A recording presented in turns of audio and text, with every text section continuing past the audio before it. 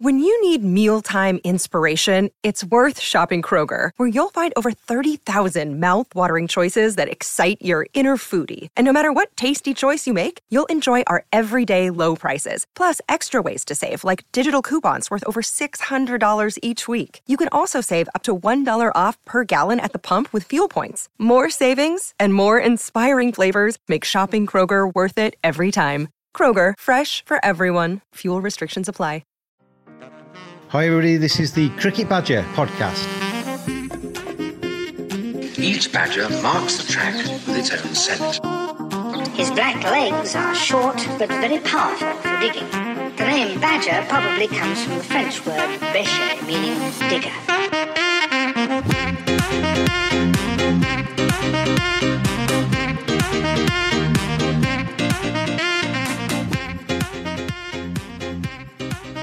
Ashes. We will focus on the Ashes now. First test is at Edgbaston in Birmingham. Is it Birmingham? Is that where it is? Edgbaston is? Birmingham, sorry. The Australian English slang. I might need to be more English, James. Yeah, like that will happen. There's always hope for you. Yeah, I wouldn't bet on that. So to the Ashes in Edgbaston, very short turnaround, James. Now England have had a week's break. Yeah. This is like a back-to-back test for Australia. Yeah. As we know, the Ashes go for five series. Personally, I think Cummins won't play all four, well, if you want to include this test, 6 tests in a row. I don't think Stark will play 6 tests in a row. I don't think Boland will. I think the only bowler that probably will is Lyon. But England have that advantage. They have that week's break. Now, they've brought in Moeen Ali, which has, again, caused huge debate on the social medias. For one, where do you start with that? Is that a good inclusion, or would you start with the easy one? Start with the easy question. Yeah. I love Moeen Ali. I just don't think Moeen Ali loves Test cricket. You know, there's a reason why he retired. Yeah. Maybe his juices have been flowed a little bit by the fact that BazBall's been quite exciting, and there seems to be a really exciting vibe around England's team at the moment. But when was the last time he bowled a red ball? When was the last time he took a load of wickets in cricket? When was the last time he bowled well? Yeah, we're talking quite a long time ago now. And obviously he can come out and he can flash that blade and he can hit it very sweetly, Moeen can. I mean, I know why they've done it. If you think about the positives, he's got plenty of experience. He's not a bad off spinner, and he can provide lower order an injection with, he can continue the aggression further down the order because he can score quickly. But if we look at the negatives, you're taking somebody out of retirement who's really got his calendar sorted out for doing the white ball franchise stuff, and seemed quite content doing that until they phoned him up. And it doesn't send out. I mean, there's two sides to this next statement. It doesn't send out a great statement to all of the other English spinners out there who are. No, it doesn't. I'm going to mention that. Yeah. Yeah, who are toiling away in county cricket and red ball cricket, doing the hard yards. All the overs in the dirt and stuff like that to try and get the selectors to notice them. Having said that, the flip side of that last statement is there aren't that many of them who are really going, selectors notice me, which is why they've gone back to Moeen, because there's no obvious replacement. I don't think Jack Leach is the greatest test bowler of all time, but he's made himself into a decent test bowler. I think he's above average. And this sounds like I'm knocking him, and I'm not, certainly not. He's made the most of what he's got. He's taken wickets, and he's got quite a lot of experience himself now, and he's become England's number 1 bowler, and I've got no issue with that at all. Some days he makes me scratch my head a little bit. Other days I'm really impressed with him. We had a chat last time about whether Australia would have gone after him, and I'm sure they would. It would, and we'll never know whether we were right or wrong about whether we'd be able to stand up to that or not. But they'll go after Moeen. They will go after Moeen. Yeah, they will. Yeah, it remains to be seen because he's got nothing behind him in terms of form at all when it comes to red ball cricket and in terms of bowling long spells and in terms of being out there all day. And, so it's going to be a big test for him. I mean, he's had tests before and he's come through them, but it's going to be a big ask. And there's no more pressurised test match situations in the Ashes. No, none at all. No, I listened to your podcast. You mentioned the quote that I said to you about Ben Stokes. Sorry, Ian Bell. Wasn't Ian Bell, was Jonathan Trott and Alistair Cook, where he wouldn't take those players. He'd keep Zach Crawley and players like that. And I'm not knocking your two mates on that show, and they kind of agreed with Ben Stokes. I think they both said because of philosophy and all that, that's their plan A.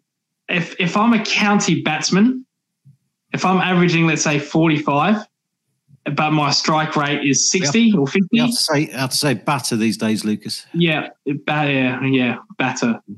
And Ben Stokes said that, I'd think I've got better chance of playing for Man City, if you know what I mean.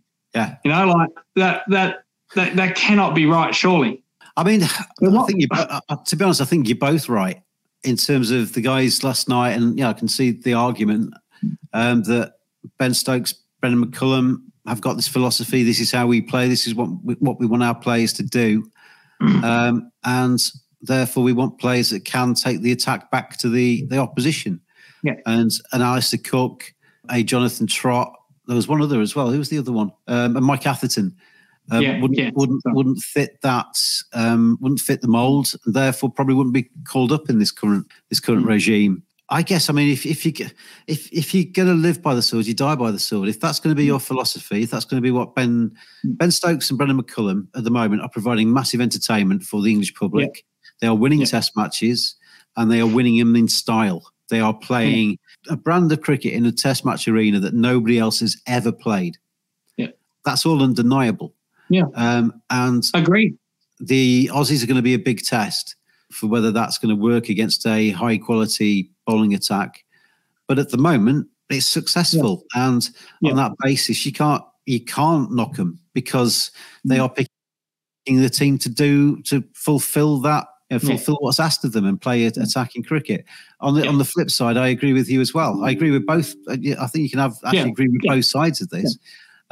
I find it baffling that three of the best batters that England have had in recent times, Mike Atherton was a very, very solid opening batter at a time where England were not having a huge amount of success. Jonathan Trott was a very stoic, who played brilliantly, He was a crucial part of the 2012 win in Australia. Absolutely. They wouldn't have won that Ashes without him. Yeah. And equally, Alistair Cook scored more runs in Test cricket than any other English player. There's no routine. And still doing that, James. I noticed that 100 yesterday he scored. Yeah. You wonder if he'd I'll show you, Stokesy. And you could be right on all of these. I mean, if England have had this same revolution at the start of Alistair Cook, Jonathan Trott's career, they would have probably won a load of Test matches playing this way. And we would never have seen Alistair Cook and Jonathan Trott playing Test cricket for England. Yeah. So we would never have noticed that we missed them, would we? Because we'd be celebrating somebody else but playing really well. That'd be actually interesting. Let's say if Alistair Cook said that I've scored 100, I feel great. I'm ready to play. I'm ready to come out of retirement. Yeah. That would be absolute mind. That'd be as big of a shock as Alistair Cook saying, I want to play cricket again.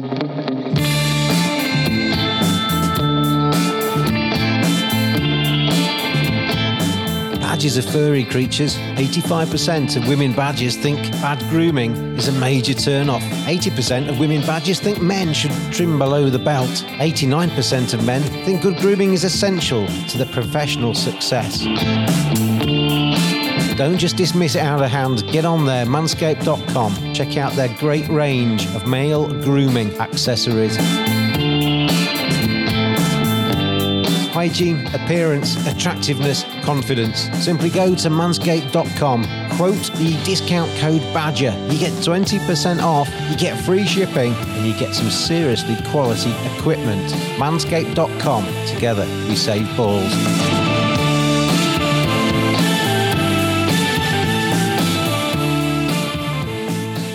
I asked Phil on the podcast, who's an Essex supporter. Obviously, Alistair Cook is Essex is his county.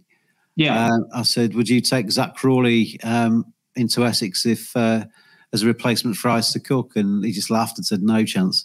Alistair Cook's, Zach Crawley at the moment is not fit to lace Alistair Cook's boots.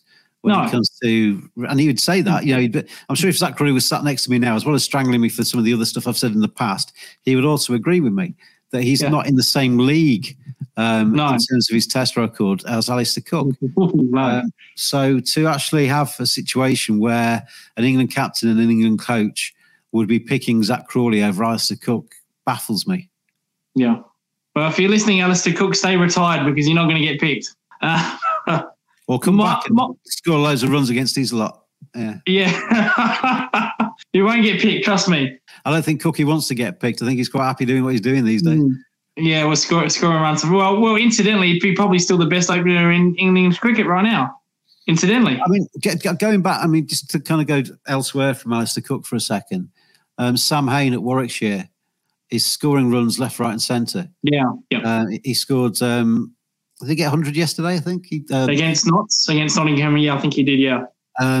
And that's not his first of the season. He's a very, very fine player, Sam Hain, and has been for some time. But he doesn't score fast enough to come into this this England Test team. There's a few out there that are scoring quite a lot of county runs. Yeah. But certainly, if you listen to what Ben Stokes said in that that interview with Nasser Hussain, then none of them have got a chance to play. Might as well just say, well, we're county cricketers forever. And when he said that, he wasn't joking. He meant that. He really believes in what. But ultimately, just to kind of one final point, that there is a danger with BazBall that we're all getting too excited. Yeah. I mean, it's been going on for a year, and it's been a spectacular year. Stokes' record as captain has been superb. His captaincy of the team has really surprised me. I think he's been A1 brilliant. I was a little bit unsure about how he would do it, and he has been absolutely brilliant as captain. I can't fault him. I can't either. Yeah. And Brendan McCullum's come in, and I could say the same about him. At the moment, the report cards at Parents' Evening is, hi, Mum and Dad. Both Brendan and Ben are doing absolutely brilliantly. They're heading to Oxford, Cambridge. They're going to have a stellar careers, 100% all the way through their exams. They're absolutely, But as well as I do, the Ashes is the most important. Yeah. I wish it wasn't. Part of me really wishes it wasn't. Don't get me wrong. I love the Ashes. It's going to be brilliant. The next few weeks is going to be absolutely superb. Yeah.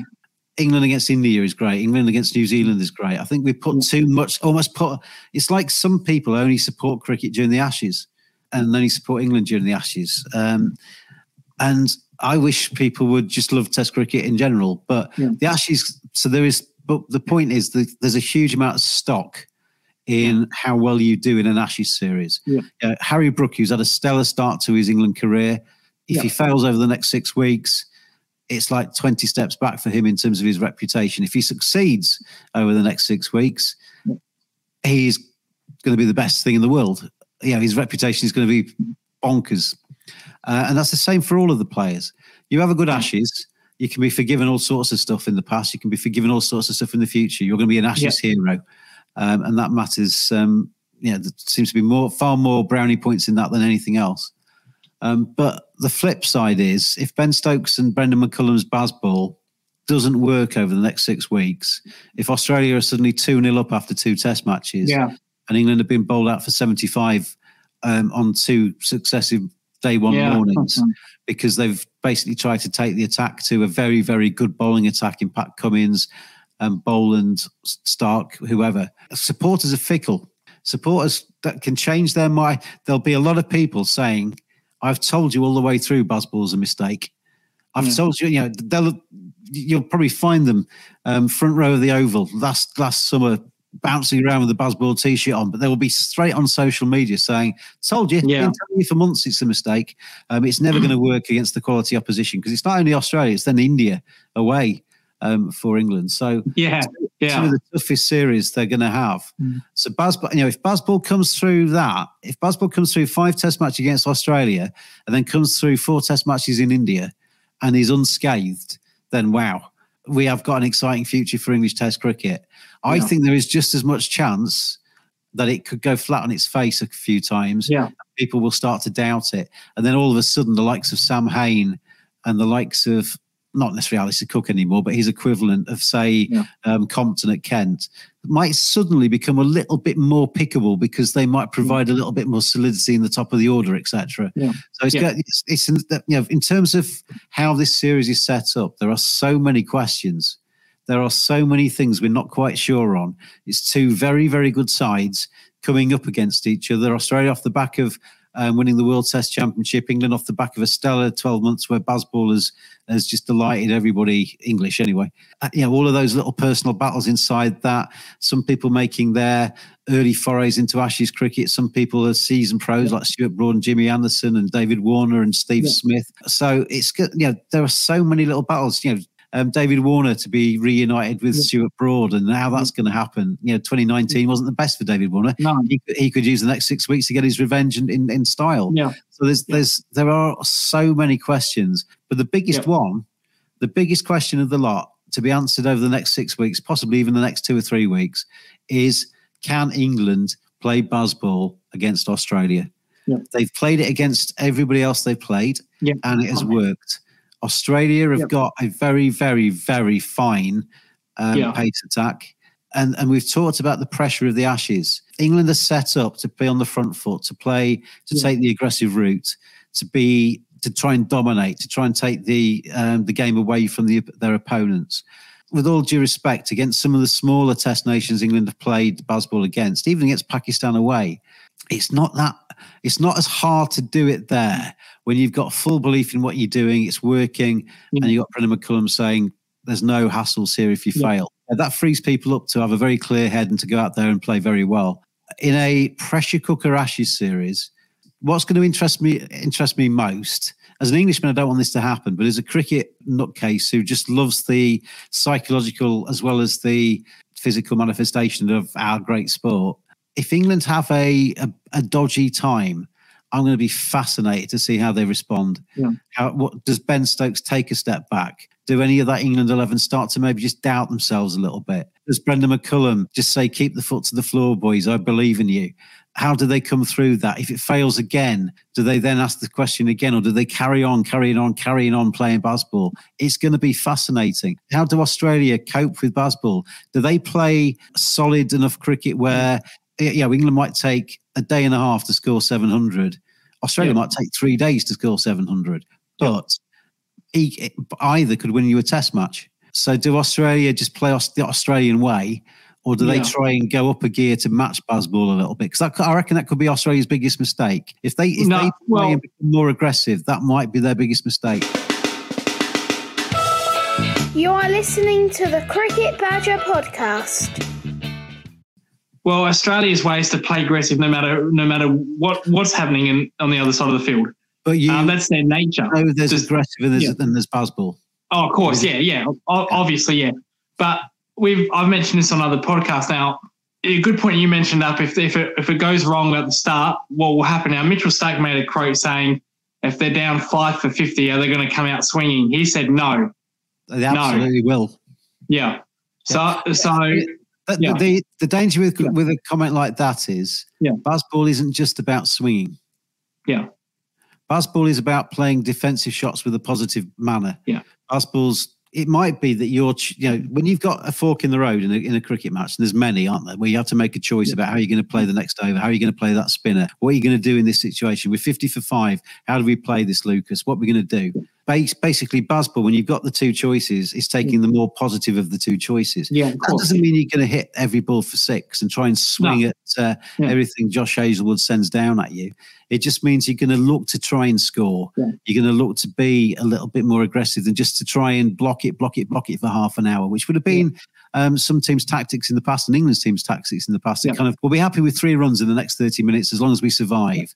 This team will hit boundaries. This team will run the quick singles. They'll come back for 2s and stuff. So it's not just about having a swipe. No. And I've mentioned this on other podcasts with you that this is the first team also that they'll come against that plays naturally aggressive. They played Pakistan, naturally mentally weakened team. That's no disrespect to their players, but that's the way their team is. South Africa doesn't sound disrespectful at all, that, Lucas. Yeah. South Africa defensive team, India defensive team. there was cracks in New Zealand, James, where they did get exposed. Now, I said this also in the podcast, the first test they made, that wasn't a traditional New Zealand pitch. Yes, there was grass, but it wasn't a complete, at times you say, oh, where the hell's the pitch? It wasn't that pitch. So mentally it can get in your heads. Now, New Zealand corrected that. They thought, well, let's go back to what we know. And we also remember that was an absolute all-time classic test match. Yeah. So it can get into the heads of teams. But Australia play natural attacking cricket. They don't play BazBall, but they're naturally aggressive scorers. David Warner's an aggressive, Travis Head. They have got their play. Alex Carey. They have got players that can take the game away from you as quick as England can. But what I would do if I was the Australian management, I would say don't let, as batters in our side, don't watch them bat. Don't look at how they're doing it. I mean, look at how they struggle, how they're scoring runs on this pitch, because you can learn from the pitch. But if they're scoring at 7 and over, don't go out there and try and score at 7 and over. If your natural scoring rate is 3.5 and over, score at 3.5 and over, score at 3 and over. Do whatever makes you makes the test innings for you, because England are apparently, ordering dry, hard. I mean, it's not going to be difficult. It's absolutely glorious in England at the moment. It's about 26, 27 where I am, blue sky, baking these pitches. Absolutely glorious. So it's these pitches are going to be hard. These pitches are going to be fast. These pitches are going to be good batting tracks, potentially. The pitch we saw in the World Test Championship, that's not going to be the pitch in the first test. I can guarantee that they're not going to leave grass on a pitch like that, like they didn't. No, there's no way, because if they lose the toss, and Australia have got dead accurate bowlers like Boland, Cummins, they're going to have they're not going to do what India did, James. They're going to have an absolute field day, and they're not going to BazBall those kind of bowlers on that pitch. There's no way in hell. I think they've ordered batting tracks. But I think Australia have got some good batters. I mean, just going down the Australia, I mean, I can't see there's going to be any difference in Australia's teams in the batting side of things as played against India, with Khawaja and Warner opening the batting, Labuschagne at 3, Smith at 4, Travis Head at 5, fresh from that fantastic innings. Cameron Green will be at number 6 as their all-rounder. Alex Carey you mentioned there as the wicketkeeper bat, and then you've got the bowlers to come with some of them can bat as well. So there's plenty of batting in that Australian lineup. So if England do roll out some really tasty batting tracks that are good for England to, in inverted commas, tee off from, they're going to be good for Australia to bat on as well. It's going to make it very hard for the likes of Jimmy and Stuart Broad, etc. And we have to remember BazBall only works as when they're batting. It doesn't help them when they're bowling, James. Now, I disagree with that a little bit. Ben Stokes is a very attacking captain. Oh, with his fields, absolutely. And I agree with that. But, it's not like they can bowl 6 short balls in an over, because obviously the laws of the game won't let you do that. But they can't be that aggressive compared to their batting, where they can, play, as you said, defensive shots aggressively. Australia's game plan will be based on bowling and batting. Yeah. Well, I mean, England will think about the bowling. Yeah. They're not just going to walk out there and just kind of throw it together. They'll have long team talks about the bowling as well. But the English people are able to think, Lucas. Frustration for me sometimes is that, I mean, it happened under Root and it's happened under Stokes as well, is England have a plan A, and if that works, then fantastic. If it doesn't work, you end up having those 6 or 7 overs, and sometimes longer than that, where suddenly somebody's tasked with being the enforcer, coming into bowl short. And sometimes that works and sometimes it doesn't. But when it doesn't work, it can look very, very messy. Australian batters are pretty good at playing the short ball, so that could be an interesting dynamic as well. If Australia do, say it is a corking batting track at Edgbaston, and Australia win the toss and bat first, and England get a little bit behind the 8 ball in terms of Australia getting away from them, short bowling and stuff against the Australians with a blue sky and stuff might not be the cleverest of tactics. We can go into individual players here, but that's why I think Mark Wood will be extremely effective on those. If they're going to make pitches like that, Mark Wood has to play all 5 tests. Now, look what he did in the Ashes. Mark Wood won't play all 5 test matches. Yeah, obviously because of health injury, he hasn't bowled much. But Mark Wood was their best bowler in Australia by a mile, James. Wasn't even close, because the pitches were hard. It suited his bowling. He bowls a heavy ball, if you know what I mean. It's not just heavy; it's very fast. Yeah, as well. He had the pace to penetrate the pitches. So if England are going to go down that route, they're going to need bowlers. Now, there's no job for Archer. There's no Ollie Stone. They're going to need bowlers that are going to penetrate those pitches, James, because Nathan Lyon, Ollie Robinson, Ben Stokes, Mitchell Stark have said, we can beat them 5-0. But genuinely, Australia do think they can win 5-0.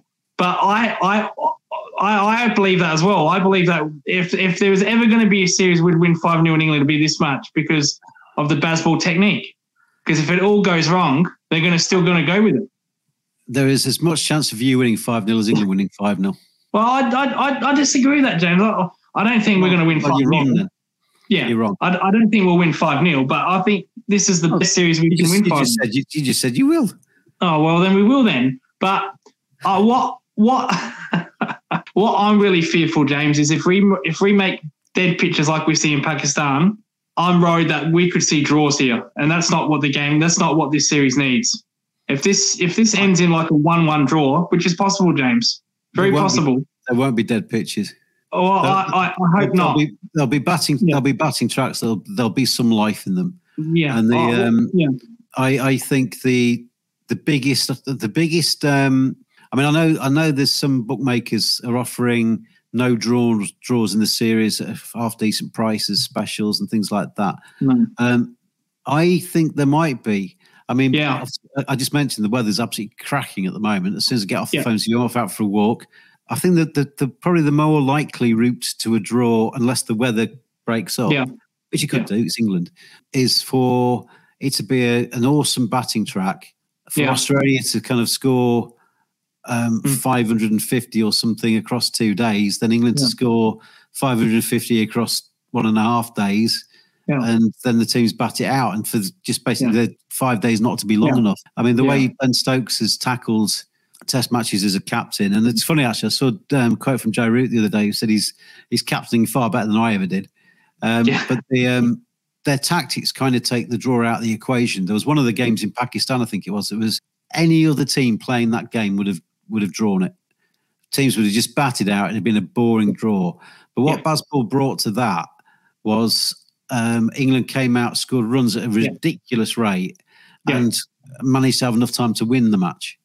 Yeah, but they've taken the draw. They tend to be taking the draw out of the equation. But this is why I think it would make sense for Australia to play maybe slightly more conservatively than they usually do. I'm not saying don't play aggressive cricket, and certainly some of the players in that side probably wouldn't be able to play less aggressive cricket. Yeah. But I think if they try and match England BazBall wise, that's a recipe for disaster. Yeah. But taking time out of the game and frustrating England actually dilutes BazBall, because the whole point of BazBall and Ben Stokes and how he looks at it is that he wants to try and take the draw out of the equation, win within 4 days, move on to the next test. They don't mind if they lose. They've said that a lot, live by the sword, die by the sword stuff. If these tactics are going to be entertaining, we're here to entertain. That might lead us to lose a few times. But I think the best way for Australia to play this series is to blunt England by batting long. And I don't necessarily mean bat massive, but bat long in terms of time. Because the longer you take out the game, if you can bat for 2 days and then England have only got 3 days left to win the game, and then if England can't quite score as quickly against Cummins and co as they have been doing against some of these other countries, then the draw starts to come into the equation. And Stokes may be forced to take a few more risks to try and energise BazBall and to win. And that's where Australia might be able to capitalise, I think. Right. I do hope there is life, because I don't want to see 3 draws or whatnot. That wouldn't do this series a world of good. It wouldn't do Test cricket a world of good. The Cricket Badger podcast is fueled by coffee. Take a look at cricketcoffeeco.com for some excellent specialty coffee for cricket badgers. Expertly roasted and ethically sourced, the coffee is fantastic. cricketcoffeeco.com. Quote Badger with your order and you'll get 10% off. I agree that people are saying that this is the most anticipated series test Ashes in history. I agree with that, because England are almost like the new kids on the block with the way they're playing with this BazBall style. It's as far as tactics go, it's unheard of. Yeah, white ball tactics, but not in test match cricket. and then you're playing against the might of Australia, who are naturally aggressive. So I agree with that. It is one of the most anticipated series in Ashes history.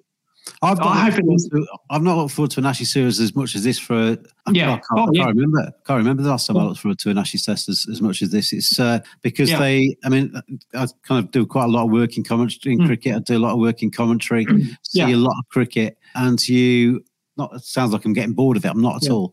But it's kind of series kind of follow each other quite quickly. There's a lot of cricket played in the calendar. So you can never get too much anticipation because there's always seems to be cricket somewhere. So your appetite is never denied you for a while, is it? You're never denied food in terms of cricket for a while. So you're never that hungry for it because there's always cricket being played. Whereas I'm really hungry for this Ashes series. I can't wait for it to start. It's going to be brilliant. As I said, there's so many things I don't quite. I'm not quite sure how they're going to happen, and I'm really looking forward to seeing how they're going to happen. Just get out the fast forward button and fast forward 4 days, James. That would be absolutely fantastic. We'll start wrapping up. That's the definition of BazBall, fast forwarding through the game. Yeah. I was going to say we'll start wrapping this up. Before we do, the first test. Who do you expect to play with the bowlers? Is it Anderson and Broad? Will they play? I guess a lot of it will be how well Anderson and Robinson are. Yeah. Because obviously they missed the Irish test. Robinson, sorry. Missed the Ireland test match because of niggly injuries, as I understand it. I've seen Anderson bowling, and he looked okay. Seen Ben Stokes bowling, and he looked okay as well, because that's going to be quite key to England, I think, how many overs Ben Stokes can bowl, because he obviously provides quite a bit of balance to that side when he can bowl, even if it's just sort of 10 or 12 overs in the innings. It just gives the other bowlers a bit of a rest. And with Moeen Ali coming back into Test cricket and maybe he might need a little bit of time to find his feet back on the Test stage. Ben Stokes bowling a few overs might be quite crucial. So that's going to be interesting. But Stuart Broad, I saw an interview with him, because you remember last time he was left out of the first Test and there was a massive hoo-ha. And he did an interview where he spat his dummy out, basically, had a bit of a tantrum. I think that was incidentally the one innings where Warner made his 50 because Broad wasn't playing. I seem to recall at the time, I could just see what they were doing. I don't know if it was just a lack of communication from the selectors at the time or whatever it was, or whether it was Stuart Broad just trying to divert attention or something. But they were always going to rotate the seam attack, because it was quite a condensed series then.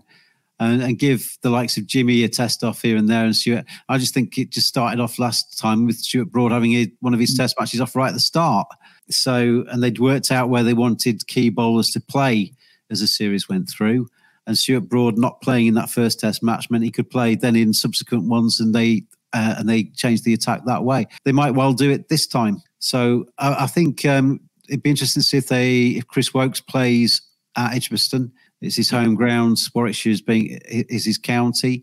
Ollie Robinson, I think, is now the real deal in Test cricket. He's certainly ready to take over, fitness permitting, certainly ready to take over from Jimmy, should Jimmy decide to step down at any stage in the near future, or in 2 or 3 years, whenever it is, because he's was he now 88 or 89? And whether they need pace, quite the pace of Mark Wood or something at Edgbaston, possibly not. It might be that they give Mark Wood a little bit more time to get ready to play in the subsequent game. So, that doesn't really answer your question. I've just kind of run through the potential England bowlers and given you a little bit of an idea of what I think. But I don't know, because we don't quite know exactly how they are. A lot of debate with Australia's Test attack. One bowler's came under huge scrutiny is Mitchell Starc, who did not play the best Test in the World Cup final, if you want to call it that. Didn't bowl the best. Has never been really good in England, James. Statistically never been that good. He was pretty good in the T20 Blast for Yorkshire that season. But anyway, carry on. Well, I was unaware he even played in that, James. David Miller and Mitchell Starc were the two overseas signings in 2012. Oh, okay. So 2012. I thought you meant recently, James. I was going to say. Well, as you know, Mitchell Starc doesn't play IPL no more because he said that he wants to, in a quote, save his Test career or, extend it. He's hardly ever played IPL. He's always been signed but never played for some reason. He's always found a way out of it, hasn't he? I wonder if Mitch has got a very good insurance company that pays out on him not playing in the IPL regardless of what his reason is. But anyway. Must be all those car adverts he does in Australia. Be like David Warner. I need a big car because he's got very long legs. I think that's why he only drives SUVs, James. A bit like David Warner with these LG TVs. But in all seriousness, no, Stark is an issue. But I think you need, as much as he is an issue, you need him because he has the pace to penetrate pitches, reverse swing, which is crucial. Yeah. We saw that in Pakistan. His reverse swing in Pakistan was crucial. Left arm as well, isn't he? So it kind of just gives you an extra string to your attack, doesn't it? And I think with Mitchell Stark as well, you maybe get a dodgy spell from him every now and again, but when he gets it right, then he can get it very right. He can take you 3 or 4 very quick wickets if he just clicks. And, so that it's worth maybe having a spell where these 6 overs go for sort of 35 or something, because he comes back for the second one. He might suddenly take 3 for 12 and open up the innings. He's a type of bowler I think England will target. Yeah. I'm not sure if you've seen much of Scott Boland. You obviously watched this test. I've seen quite a bit of him actually because I watched him when he had that stellar debut. Watched him in the I forgot about that, James. And he's the sort of bowler that looks tailor-made for England. There was perception around him that he's a dibbly-dobbler bowler. He only bowls 80 miles per hour. It's not the case, James. He was bowling 140, 142, 140, 142 kilometres or 85 miles per hour in the World Test Championship. He's more than that, James. And I don't see England targeting him. It's more like if you miss, well, I hit. He's that kind of bowler. He's absolutely dead. Statistically, he's more accurate than Hazelwood. Way more accurate. I think he's very good, and I think I think we'll see because Hazelwood's not quite fit yet, is he? So no, he's not. He won't play the first test. Yeah. So Boland's bound to start. Yeah. And Edgbaston might suit Scott Boland as well. Yeah. And he could make it very difficult because, if Hazelwood's fit for the second test and Scott Boland's had a great game at Edgbaston, it might make it tough. Yeah. But I think both sides. Yeah. I don't think we'll see too many changes in the batting ranks as we go through. No. Partly because there's not too much time for anybody to really do anything to either show what they can do from the county scene, but also to kind of change. It's going to be so thick and fast. They'll just probably stick to the same batting unless somebody just has like 6 consecutive ducks, and they might look to change him, but that's very unlikely. I think the bowlers, both attacks in the bowling departments, will change. Maybe if Warner has a couple of bad tests, but even then, I don't think they'll change. Well, they didn't change it in the 2009 Ashes. Why would they change it now? If there was an issue with David Warner or another, is it Marcus Harris that would be in the squad that would come into him? Yeah. Well, they have 2 options. They have Renshaw, who doesn't open anymore for his state. He bats at 5 or 6. And they've got, of course, Marcus Harris. So there's not. I don't think they'll do that. And knowing that David Warner will retire at the end of the SCG test against Pakistan later this year or early next year, I think they'll just let him go. David Warner's a funny one, isn't he? Because he's a little bit of a pantomime villain, I think, in England. Obviously, Sandpaper Gate, you get a lot of English fans calling Smith and Warner cheats and what have you and whatever. But I think he's ultimately going to be... when you watch the TV and Ricky Ponting comes on now, and a lot of England's English fans really like listening to Ponting and like seeing him on the TV coverage, and you almost have to pinch yourself because you kind of trained a little bit as English people. I'm sure it's the same for Australia against English England players. You train to almost kind of trying to dislike them because you kind of certain things they do annoy you. Yeah. And when you saw Ponting run out at Trent Bridge in 2005, and he's ranting up and goes, "Shut up, you Aussie," and all this kind of stuff. Anyway, but you actually realise when you actually get to meet them in the flesh. I met Ricky Ponting. Obviously worked with Jason Gillespie. There's been a few Australians I've had the genuine pleasure of meeting, and they're actually really nice guys. And the same is true, I would imagine, of in reverse. But obviously, for the next 5-6 weeks, you're Australians, and you're going to get beaten. Well, it's the same thing with Stuart Broad. public enemy always be number one. The walk, non-walk decision, stirring up the crowd. I still don't know why he did that because it's so. Anyway. Oh, they're just I think Bumble's commentary summed that up pretty perfectly that day. I was going to say though, at the end of the Warner stuff, I lost my train of thought for a second. I'm actually going to really miss him when he's actually hung his boots up and he's not going to be playing Test cricket anymore because he just provides that extra dimension, that little kind of bit of pantomime when he walks in, gets booed. He will do again this summer.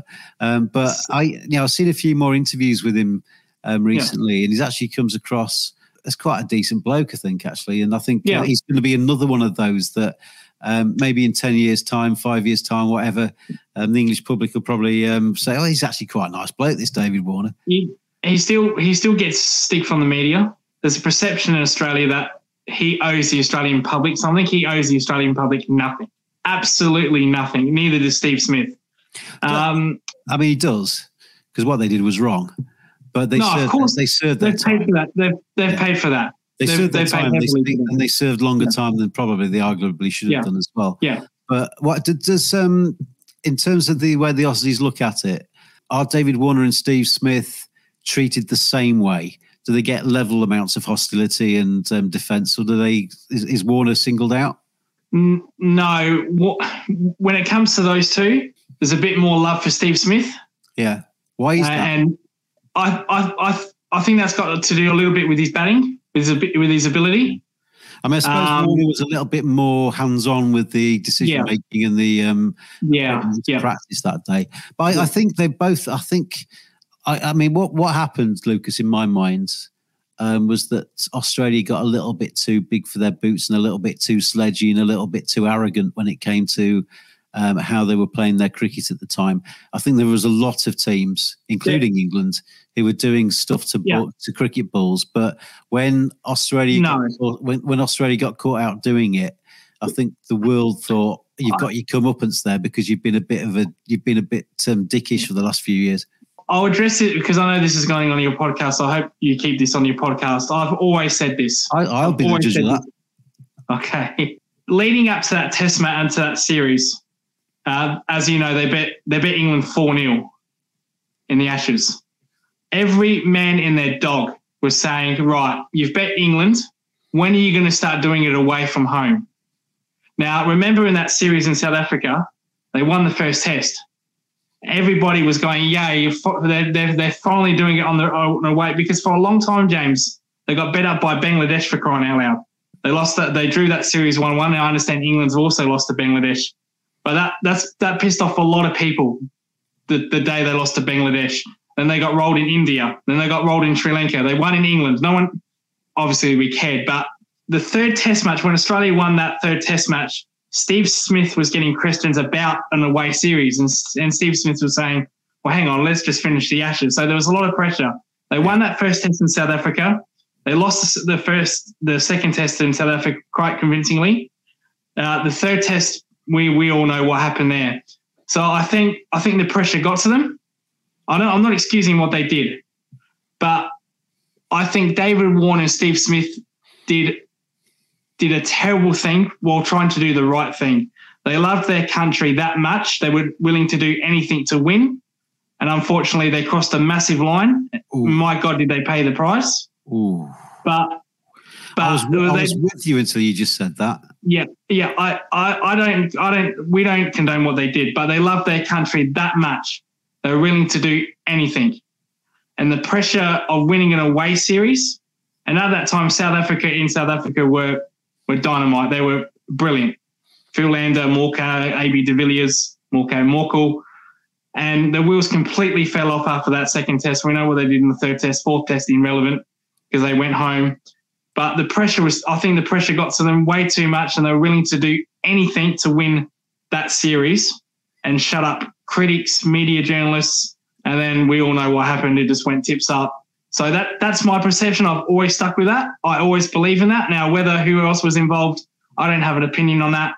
My opinion on that has been, I don't have an opinion on that, but I think more players do know. I won't get into that. I think, of course they do. Of course they do. Yeah. I agree and admire 99% of what you just said, but I think they love your country stuff, so therefore we'll cheat. I mean, I know you said you don't condone that, but there's just no excuse for that. You've got to love cricket as well, and you betray it. But every time you cheat, you betray cricket, and therefore you got your comeuppance. But for people who are anybody watching this that's going to the Ashes that's thinking, I'm going to go out and buy some sandpaper, I'm going to boo David Warner. Surely we've got to the end of that now, haven't we? I mean, how long ago was that? It's just they've done their time. Come on, let's get on with cricket. Let's enjoy the Ashes series without all of the booing. We don't need to boo opposition. I agree. So if anyone's listening to this or watching this, that's the only time I'll ever address what happened in South Africa. So good luck with that. James, we'll wrap this show up. Predictions. Who's going to win the first test? I made my predictions the other day, but I've got the World Test Championship wrong, so my summer's already in disarray when it comes to my predictions. You did. You picked India, didn't you? Yeah. But then Lucas, you see you're laughing, but I picked Australia to beat England 3-1. So if I got that wrong, England 3-1. That's the prediction. I think they will win. Of course they'll win this test match, of course. I can't say no to that. My bias within me can never agree to that, but I think they'll win the series 4-1. I think it'll be very easily. But we will get 4-1. Australia. Okay. I think I'm going 3-1 England. We're going to go 4-1 Australia. Okay. Well, we will get you back after the first test, James, but we'll wrap up the show. But it was a pleasure to review the World Test Championship and the Ashes and talk about the racism stuff at Yorkshire. So we do appreciate that. So thank you, James, on the Cricket Badger podcast. Listen to that weekly shows from James Butler, and you can add him on Twitter at the Cricket Badger and Lucas R32 Sky. James, thank you for doing this long review with me. Always a pleasure. This on the Cricket Badger podcast, this might have to come out in 2 parts. I think we've gassed on for hours. It's what the Ashes does for us, James, I swear. If this was any other series, it would be over in half an hour. But did you realise when we started this Ashes preview, it was a preview. Now it's a review because it's been played since we've been talking. Taking us 7 weeks. Well, the time we'll get it out, the series will be over and you'll be on the way to India. No, but thank you, James. Appreciate that. And we will see you at the end of the first test match. And let's hope for Australia's sake, I will be laughing because I will be. I do not want to have a reaction like this. And in the world of depression, James. This will only work for people watching this, but this will be Lucas. Yeah. No, that actually might be right. And that'd be embarrassing. So Australia, do not do that to me. Because I actually believe that we will win this series very well. And I actually want to see Australia win a series in England for the first time in 25 years. Please. Oh, Lucas, you've really set yourself up here, haven't you? You've really set yourself up.